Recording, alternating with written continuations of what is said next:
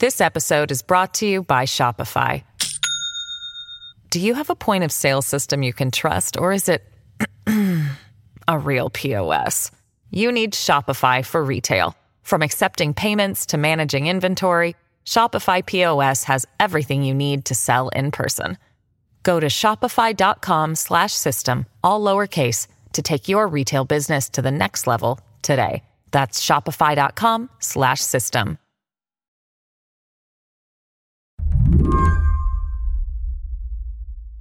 Last week, these numbers came out. An alarming and historic setback for America's young students. They revealed the impact COVID's had on kids in school. Across the country, test scores dropped, and significantly, during the pandemic. The math results were especially alarming. Only 26% of 8th graders were proficient or above in math. The drop in reading just wiped out 3 decades of academic gains. The education secretary... There's a term educators use for what's happened here: learning loss.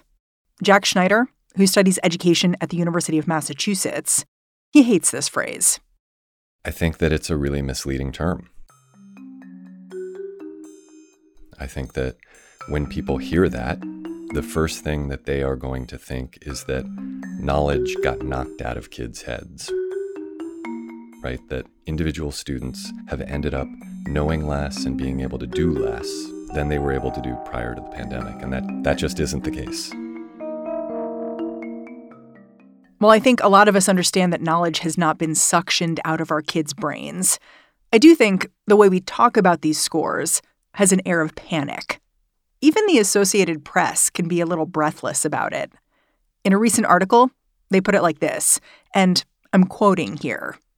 There are fears for the futures of students who don't catch up. They run the risk of never learning to read. They might never master simple algebra. The pandemic decline in college attendance could continue to accelerate, crippling the U.S. economy. The reason why that paragraph stood out to me is that in one graph, you go from students might not catch up to they might never learn to read to lack of college attendance might cripple the whole economy. And so it's like just this catastrophizing that I feel like when you read these articles, it just gets sprinkled in as fact. Anytime that we don't come in first, anytime the scores don't improve, it reinforces this national narrative that somehow our schools are in precipitous decline. And I think one of the things that it reflects is just how much weight we put on our schools in this country, right? Just how much we ask them to do that they're not actually built to do. But it's hard to look at results like those in this national report card and not think the country's in a bad spot. After all, only a quarter of 8th graders were proficient in math. And I think a lot of parents, and I am one, a result like this activates this fear that essentially the pandemic made our kids stupid. Do you think that's useful, that fear, in any way? No, I don't, actually. I think that fear is something that motivates a behavior that is often oriented around individuals and the folks who we can impact immediately, right? So it causes us to hunker down and think immediately about our own kids. And those of us who have the resources to ensure that our own kids are fine will ultimately get our own kids where they need to be. And all that will do is exacerbate disparities that we already see, right, that existed well before the pandemic. So you're saying the pandemic did not make my kids stupid? Well, I've never met your child. I can say that, I live across the street from my daughter's school, which is our local public school, and it hasn't made any of those kids stupider. Today on the show, looking at these disappointing test scores without the panic. I'm Mary Harris. You're listening to What Next? Stick around.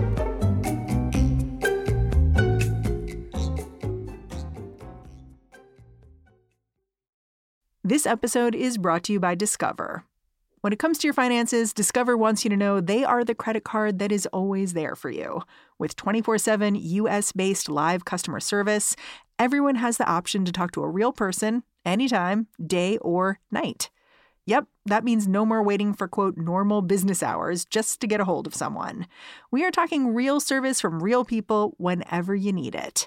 Get the customer service you deserve with Discover. Limitations apply. See terms at discover.com/creditcard. This episode is brought to you by Shopify. Do you have a point of sale system you can trust, or is it a real POS? You need Shopify for retail. From accepting payments to managing inventory, Shopify POS has everything you need to sell in person. Go to shopify.com/system, all lowercase, to take your retail business to the next level today. That's shopify.com/system. Let's start off by just talking about the basics of the National Report Card. This is a test that measures reading and math scores all around the country. So this year, what did it show? Just give me the basic details here. The basic details are that scores were down in reading and math in general across most states.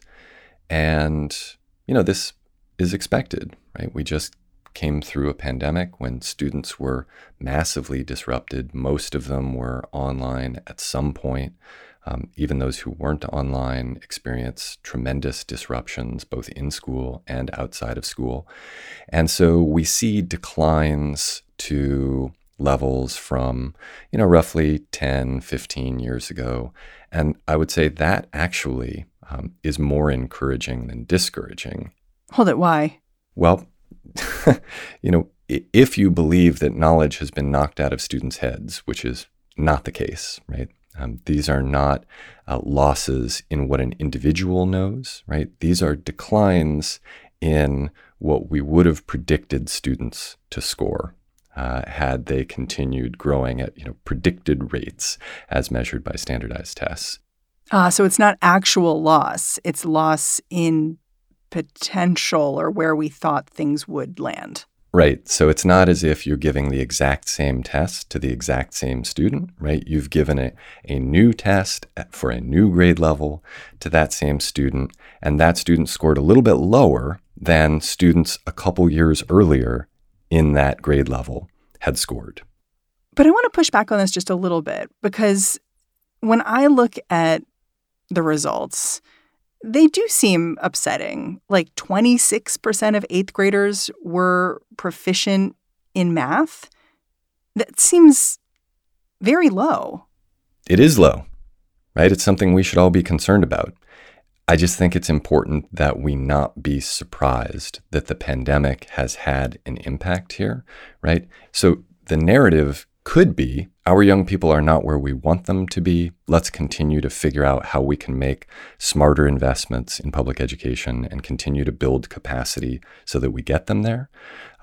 That could be the narrative now, right? It's just that it's a lot easier to tell a different story now that scores are down, to say, well, really the sky is falling at this point.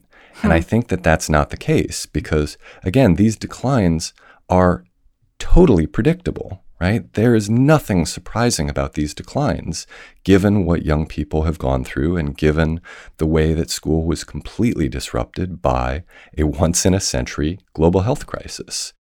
One thing I noticed buried in this report is this finding that kids who performed well on these tests were much more likely to have had access to, say, a computer or a tablet or to a quiet place to work. It seems like such an important detail to pay attention to. Like if you pay attention to education, you know that tests are often measuring wealth. Mm-hmm. And that just seems like it rang a bell for me where I was like, oh, well, of course those people would be doing better. Like they have everything they needed to get through a pandemic like this. That's a really good point, and I think that it helps illustrate something that is often misunderstood about underperformance, as it's often framed, or the achievement gap, as it's often discussed. These are generally speaking not indicators that we have some schools that are doing just fine, and some schools that are doing okay, and some schools that are absolutely failures. This is instead indicative of the fact that we have a lot of inequality in this country, and that a lot of young people come to school with tremendous tailwinds behind them, right? They are most likely going to succeed, right? These are kids like my daughter who have every advantage, who have all kinds of supports. And as you were just talking about, right, during the pandemic, she had her own device, she had high-speed internet, she had one parent at home with her all the time because my wife and I were able to adjust our schedules. At the same time, kids who have tremendous headwinds, and those headwinds are, things like poverty, right? And everything that it means for a young person. It can often mean not seeing yourself anywhere in the curriculum, right? Not seeing any teachers who look like you. And it should then be no surprise to us that because some kids have these tailwinds, some kids have these headwinds, and because our schools are still pretty segregated in this country, that some schools on average, because they're serving either more privileged kids or kids who have been marginalized in this country, that they have higher or lower average test scores. One thing I want to point out before we get too deep into it is that you do run something called the Beyond Test Scores Project. So I don't get the sense that you are a fan of tests. So when we're talking about this national report card, why should I trust your gut on it? Well, it's not my gut, right? It's research and experience. It's conversations with other experts. But I'll tell you, I'm not opposed to tests and the appropriate use of tests. Tests are a useful instrument if they are responsibly deployed. So let me give you an example, right? If you're working with a student who has a disability and you want to figure out what that student is able to do currently and where that student needs to grow, right? Where the limitations currently are, you can administer an assessment. That's hugely important, right? You can then use that information to develop an IEP for that student, right? So this is an individualized plan that directly addresses what that student is already able to do and that responds to what that student needs, educationally speaking. That's a really appropriate use of that test. Similarly, if we think about NAEP, right? This is the National Report Card. Exactly, right, the nation's report card. And an appropriate use of NAEP is monitoring. It's tracking how the public schools are doing on average. But the most common use of tests in this country is to hold schools accountable. And given the fact that test scores reflect out-of-school factors more than they do in-school factors, right? They're more likely to reflect things like poverty, concentrated disadvantage, or the opposite, than they are anything about what's happening in that particular school.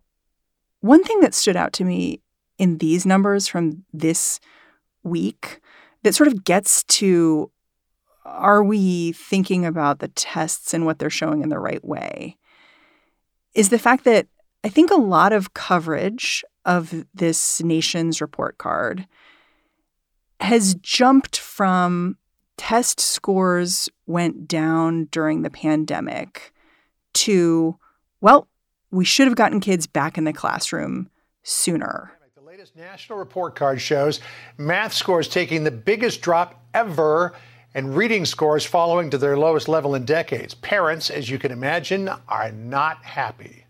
What did we think was going to happen when we put children behind a computer screen and put them behind masks where they couldn't see their teachers speaking to them, especially? Well, first of all, I think it's really easy with the benefit of hindsight to make claims like that, right? It's really easy to look at the statistics on, incidences of COVID among school-age young people and say, well, look, they would have been generally safe in schools.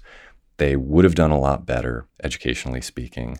It's easy to sit here now and say that. It's also easy for those of us who don't have long COVID, who are still around, right? Because we didn't die as a result of COVID.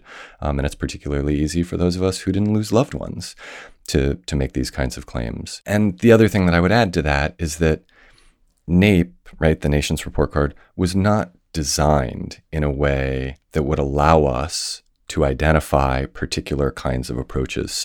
What Jack means here is that people often look to this national report card to puzzle out what's working in the classroom. And then they end up drawing contradictory conclusions. So at the same time, some have used these new NAEP scores to blame learning loss on school closures. Others have pointed out that states where kids had access to in-person school did not necessarily do better than everyone else. Jack says NAEP's data, it's just not built to answer the question many parents are asking about how shutting down schools impacted kids. Something that people always want to do with NAEP is look at, where did particular states, or sometimes we get reports out on individual districts, where did states or districts do better than expected or worse than expected, and what can we learn from that? And so researchers will often joke about so-called misnapery, right? So people using NAEP in inappropriate ways. And this is one of them, right? To try to work backwards and say, well, let's figure out the secret sauce that led to, whatever state performing in whatever way. And we just cannot get sufficient information from NAEP. We just see the outcomes. They could be the result of, something that was happening outside of school. After the break, cutting through the political spin about these new numbers. We'll be right back.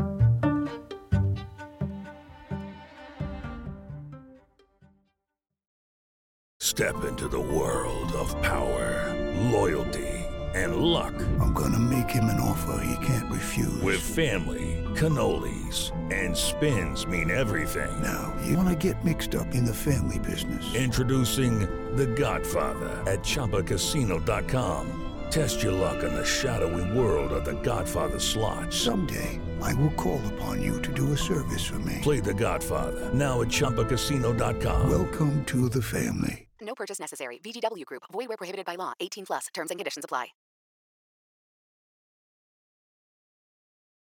Last year in your podcast, you had this really interesting episode where you addressed the way kids were learning during the pandemic. And you featured an 8th grade teacher in Boston who is asking students how they felt about learning loss. And I found it really interesting to listen back to it in this moment where we're looking at these test scores, because the teacher was basically making the point that emotional needs were so much more salient to her kids than the academic ones, and that we needed to refocus education in that way. Like her kids, when she asked them what they lost, they were talking about losing family. They were talking about losing the sense that people were there for them. Yeah, totally.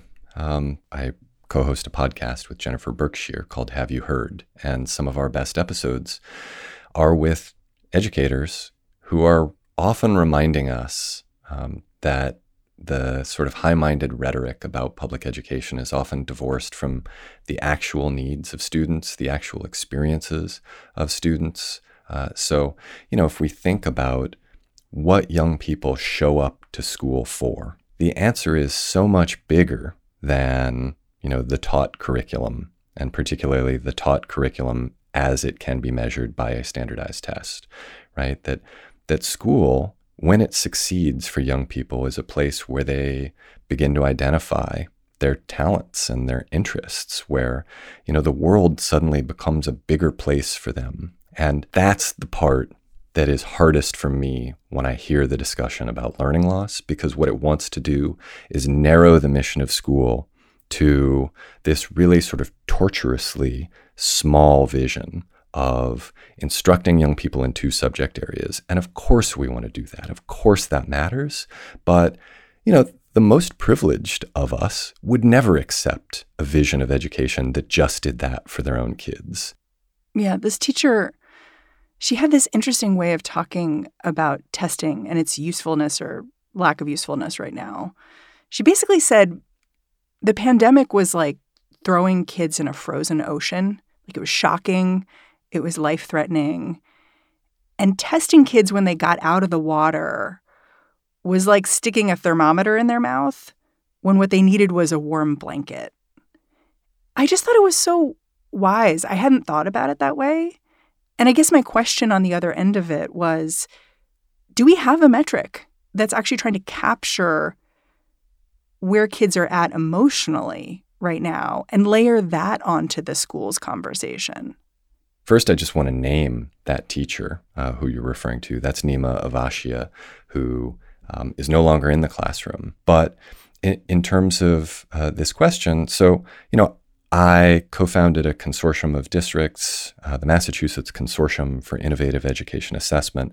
And the entire purpose of this approach is to try to assess student learning and school quality in a way that is valid, democratic, and equitable.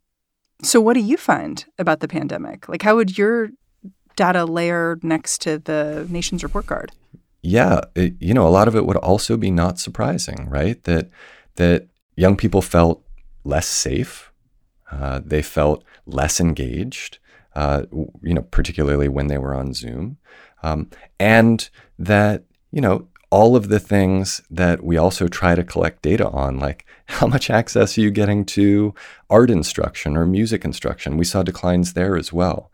And so I think we really need to be paying attention to that stuff. And we also need to be paying attention to bright spots where we see, wow, in many cases, kids are really bouncing back. And so the best efforts that are unfolding right now to address what young people have lost are addressing not just the academic piece, but, what researchers would often refer to as the whole child, right? So like in Boston, for instance, there are social workers now who are working for the district, who are trying to support young people. I talked to the superintendent of the Baltimore schools who said, yes, we are doing, intensive tutoring, but we're also doing things like increasing our arts offerings.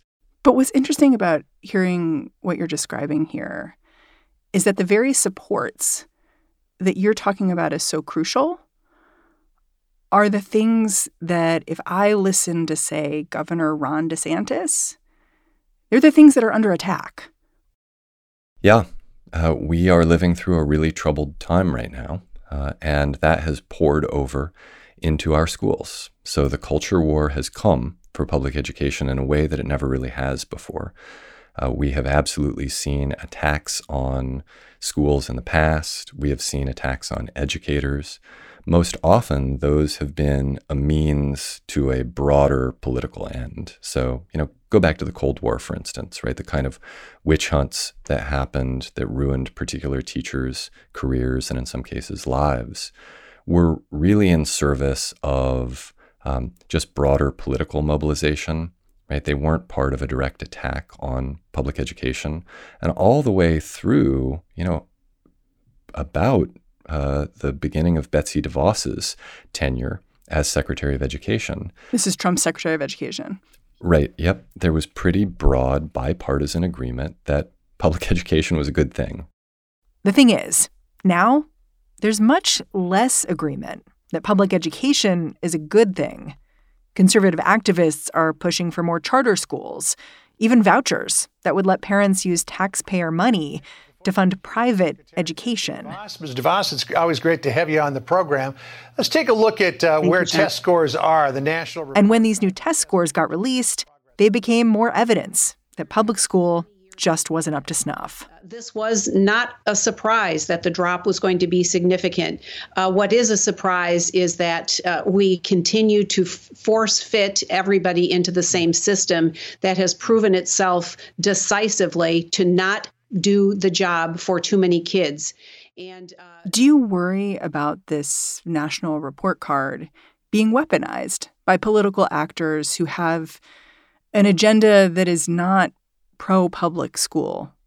And I guess, how are you seeing that already? Oh my gosh, yes. This is absolutely going to be used by opponents of public education as a tool to try to pry people's loyalties away from public education, to try to divide them from their actual experiences, which have been mostly positive. We see through polling that most people feel that their own children are getting a good education in the nation's public schools. To engage in what I think is a really cynical policy effort to undermine people's confidence in the schools and to propose something that I think most of them actually know, right? Most advocates of vouchers actually know in their hearts is not going to better serve young people, but it is going to be cheaper. It is going to adhere to free market ideology. It is going to allow for public dollars to flow to religious schools. So it's going to accomplish a lot that they want to accomplish. But the rhetoric that they're using is that, it's going to empower families. It's going to allow them to have more options. It's going to lead to better outcomes. We have a lot of research. It does not lead to better outcomes. Now, narrowly measured by standardized tests, sure. But still, some very disturbing outcomes from larger scale voucher studies. Yeah, it's interesting to me because with these test scores, I've seen quotes from people deeply involved with education saying things like, we now need a Marshall Plan for education. And I'm not sure that that's wrong, that we need a renewed interest in education, a renewed investment in education. But I think what isn't being discussed as much is what that plan would look like. Because I feel like there's a very clearly articulated plan on the right, which is privatization and charters.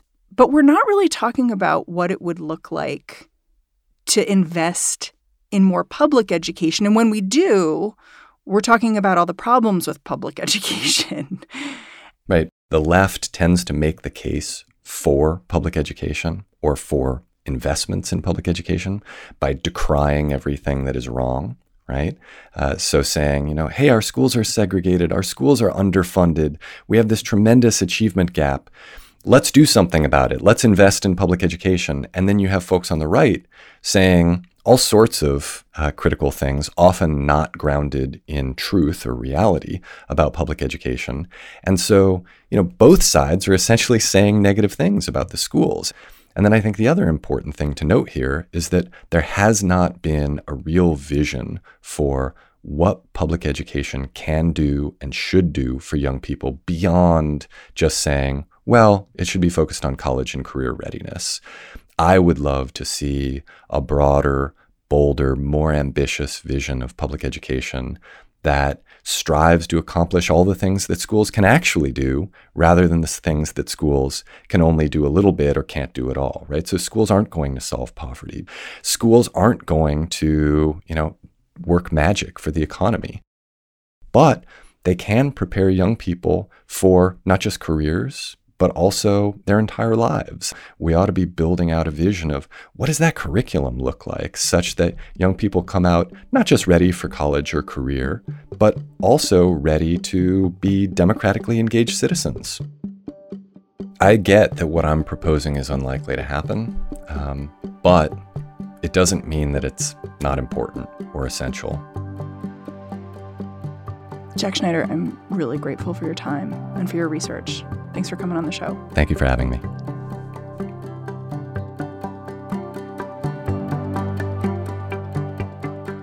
Jack Schneider is an associate professor of education at the University of Massachusetts Lowell. He also co-hosts the podcast Have You Heard? Quick note to my kids here. Obviously, Mom does not think the pandemic made anyone stupider. All right, that's the show. If you're a fan of What Next, the best way to support our work is to go over and join Slate Plus. Super easy to do. Just click on slate.com/whatnextplus and sign up. Tell them Mary sent you. What Next is produced by Elena Schwartz, Carmel Delshad, and Madeline Ducharme. We are getting a ton of support right now from Anna Phillips, Jared Downing, Tori Dominguez, and Colton Salas. We are led by Alicia Montgomery and Joanne Levine. And I'm Mary Harris. I'll be back in this feed bright and early tomorrow. I'll catch you then.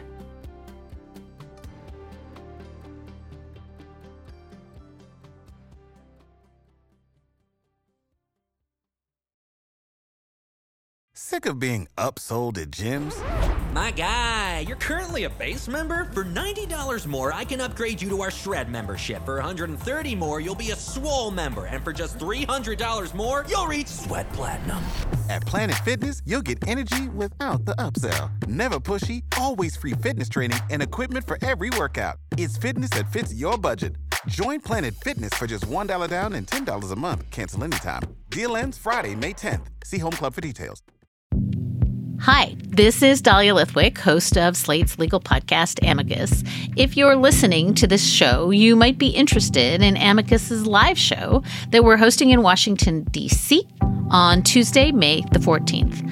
My colleague, Mark Joseph Stern, and I will be talking to some amazing guests, including Sherrilyn Ifill and a sitting state Supreme Court justice, all about how originalism, a relatively recently invented way of interpreting the Constitution, has taken over the Supreme Court and radically reshaped the law.